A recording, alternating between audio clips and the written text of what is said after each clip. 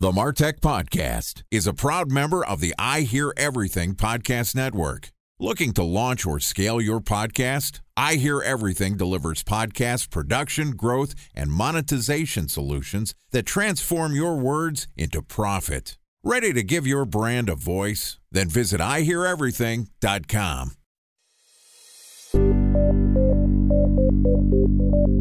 From advertising to software as a service to data. Across all of our programs and clients, we've seen a 55 to 65% open rate. Getting brands authentically integrated into content performs better than TV advertising. Typical lifespan of an article is about 24 to 36 hours. If we're reaching out to the right person with the right message and a clear call to action, then it's just a matter of timing.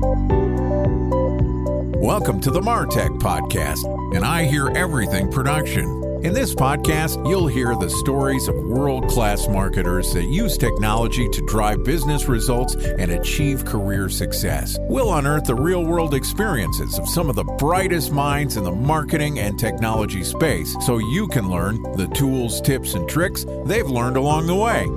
Now here's the host of the MarTech Podcast, Benjamin Shapiro. Welcome to the MarTech Podcast. I'm your host, Benjamin Shapiro, and today we're going to talk about this month's MarTech news.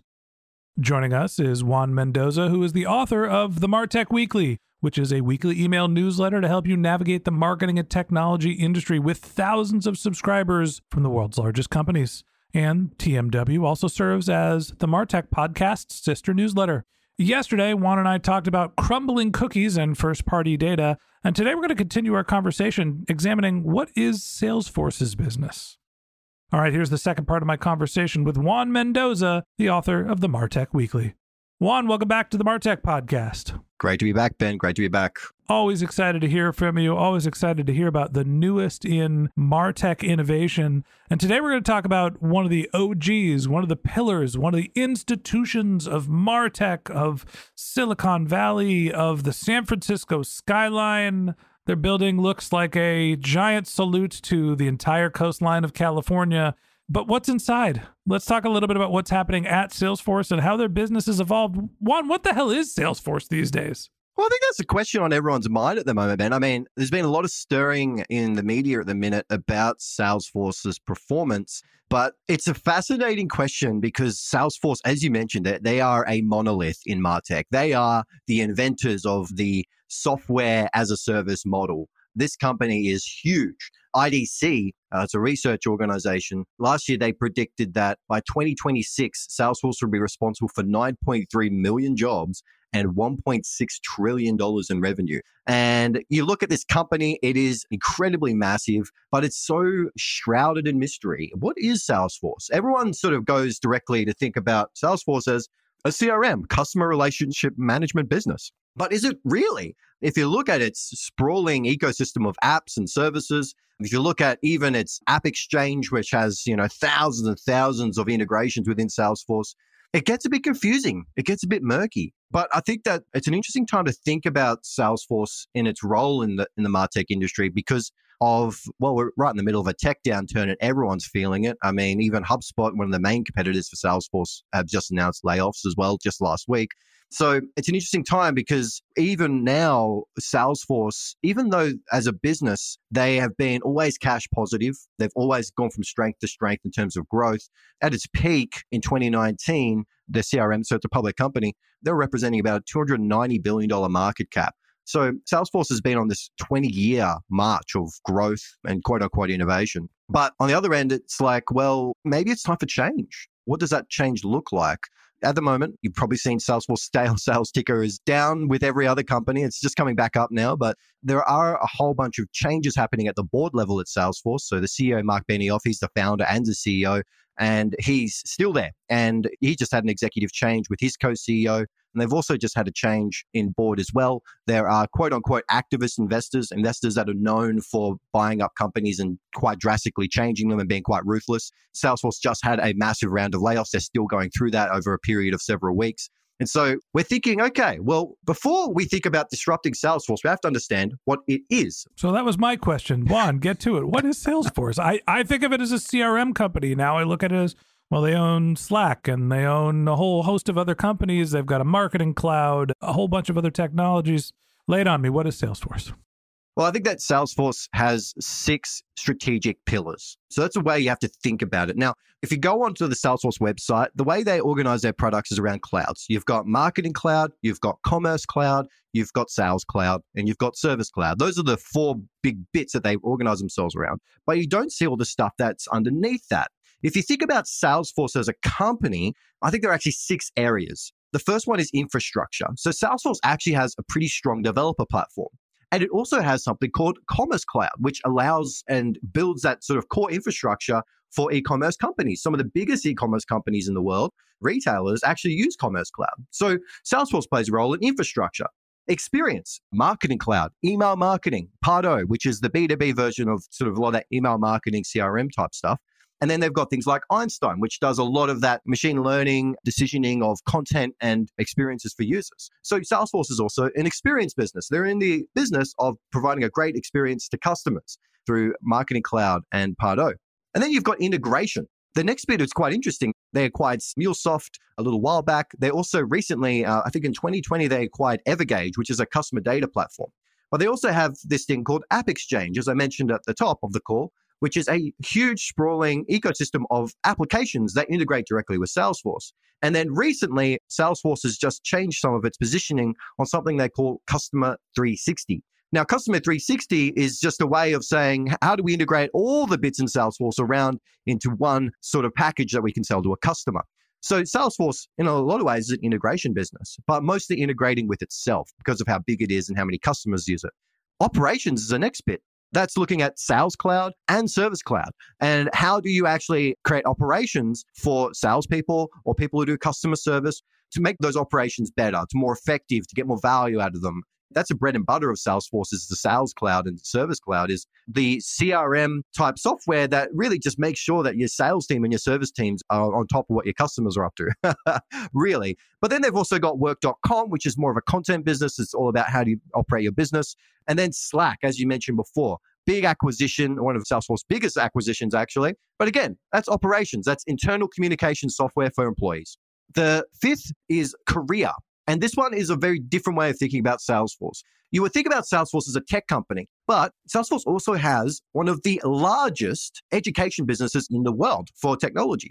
So you're looking at things like Trailblazer and Trailhead, which is the community and the education platform that helps people learn about Salesforce products and how to use them, but more importantly, how to build a great career around the software as well. You've got Salesforce Plus, which is like a really weird streaming service that's similar to Netflix. And then last but not least, Dreamforce, which is the jewel on the crown, basically the massive event that takes over San Francisco once a year. And at its peak, I think they had more than 130,000 people attending Dreamforce, which is a smattering of vendor expos, conferences, keynote addresses, product releases. It's a full-on festival for 2 to 3 days there. And the last one, but not the least, is Insights. Increasingly, Salesforce is building insight tools. They acquired Tableau, and a few years ago, they also acquired Datorama, both analytics businesses to help get business insights into companies. And so if you look at Salesforce in this like pie chart, and there's 6 segments in it, I would actually say that Salesforce is not just one company, it's probably more 6, because all 6 of them are very, very different needs within companies, but also they're so different in terms of product and how they do their strategy as well. A special thanks to our presenting sponsor, Mutinex. Ready to take your team from I think to I know? Then join brands like Samsung, ING, and Asahi who make better marketing decisions with Mutinex. Mutinex Growth OX, the marketing mix modeling platform that makes measuring ROI fast, easy, and cost-effective. Request a demo at mutinex.co. That's MUTINEX.co. Time for a 1-minute break to hear from our presenting sponsor, Mutinex. In 1919, John Wanamaker said, "Half the money I spend on advertising is wasted. I just don't know which half." Well, the advertising landscape has changed since then, and instead of reaching your audience on 2 channels, you're probably reaching them on 20. Turns out John didn't know how easy he had it. But that doesn't mean that you should give up on striving towards marketing effectiveness. No matter how complex your marketing strategy is, Mutinex Growth OX is the market mix modeling platform that measures the impact of marketing on your bottom line. Mutinex's market mix modeling platform calibrates your insights against the latest market conditions so you can make media and marketing investment decisions confidently and quickly. Ready to take your team from I think to I know? Then join brands like Samsung, ING, and Asahi who make better marketing decisions with Mutinex. Mutinex Growth OX. Your best decision starts here. To learn more about Mutinex, go to mutinex.co. That's MUTINEX.co. Okay, here's the rest of today's interview.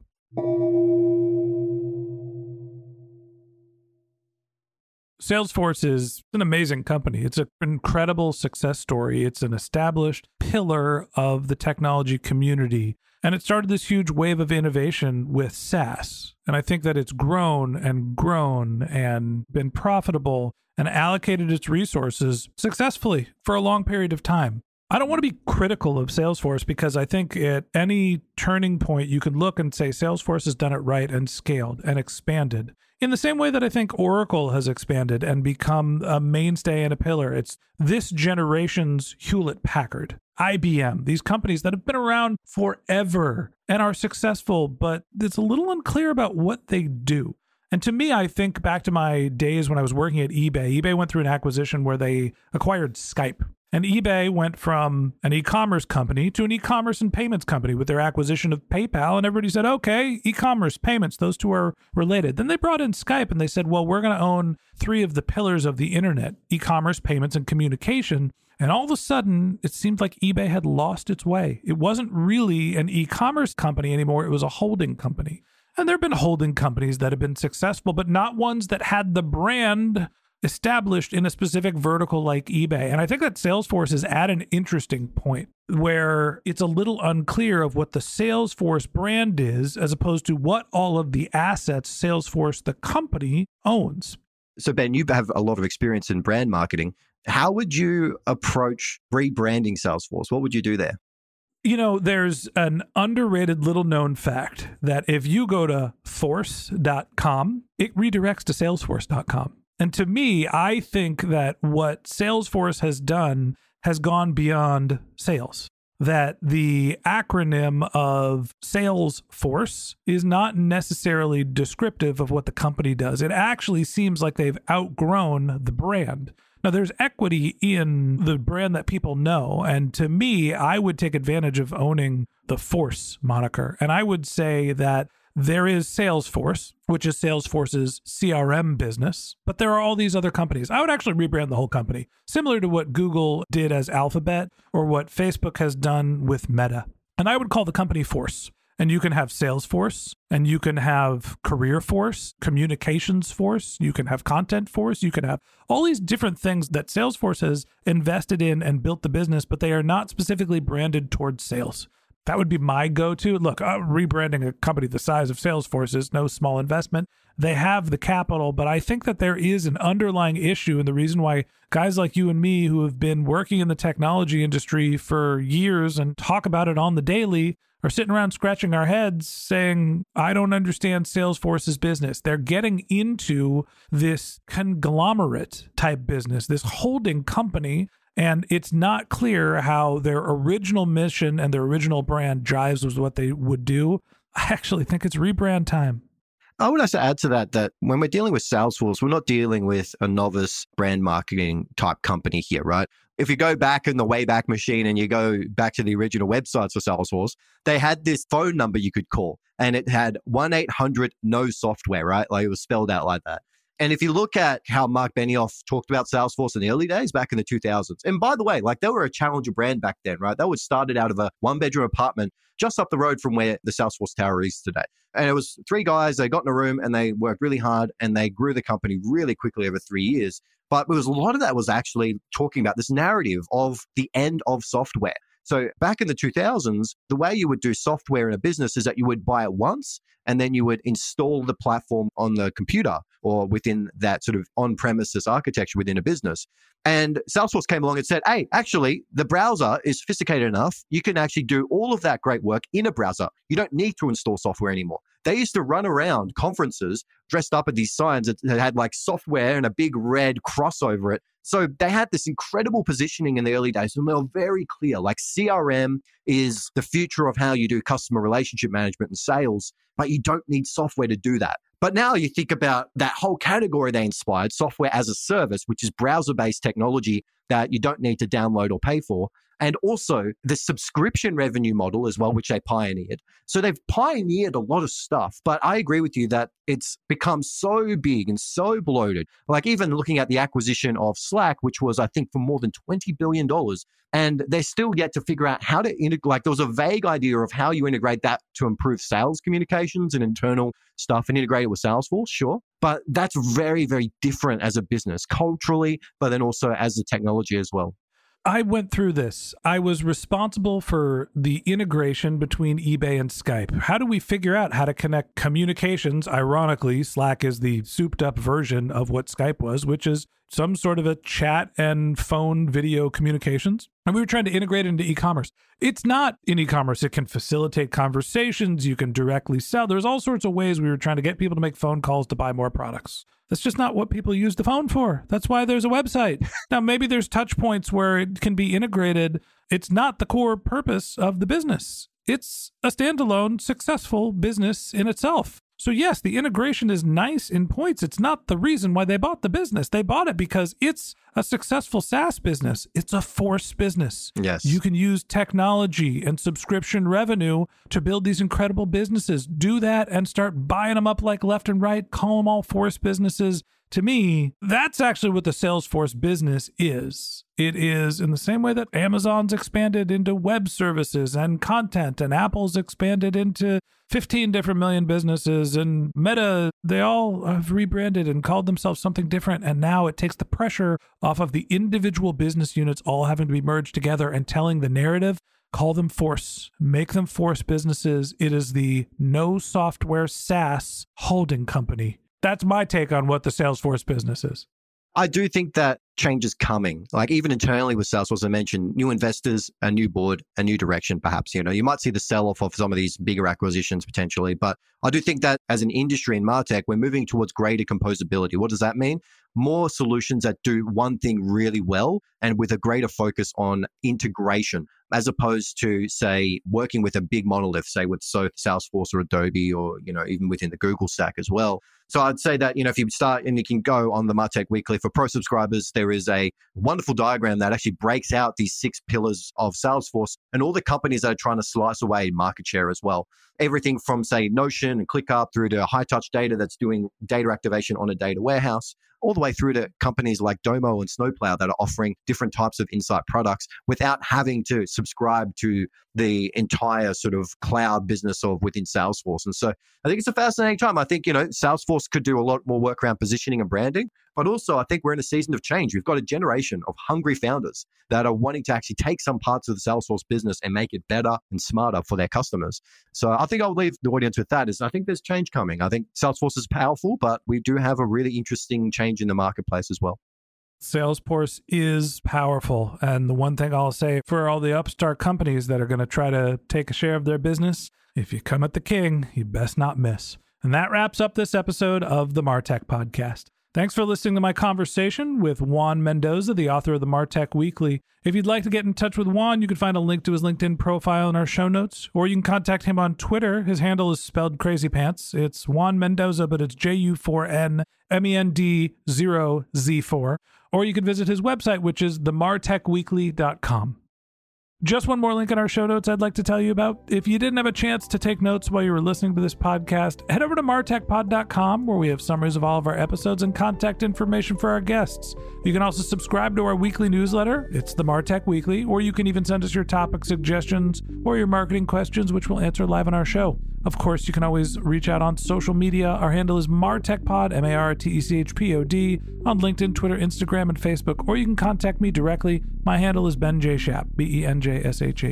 And if you haven't subscribed yet and you want a daily stream of marketing and technology knowledge in your podcast feed, we're going to publish an episode every day this year, so hit the subscribe button in your podcast app, and we'll be back in your feed tomorrow morning. All right, that's it for today, but until next time, my advice is to just focus on keeping your customers happy.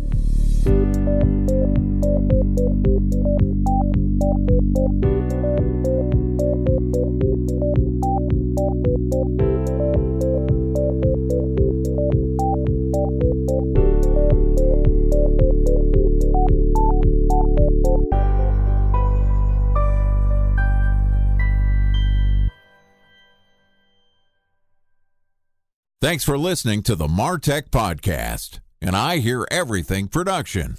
Looking to launch or scale a podcast like this one for your brand? Then visit iheareverything.com.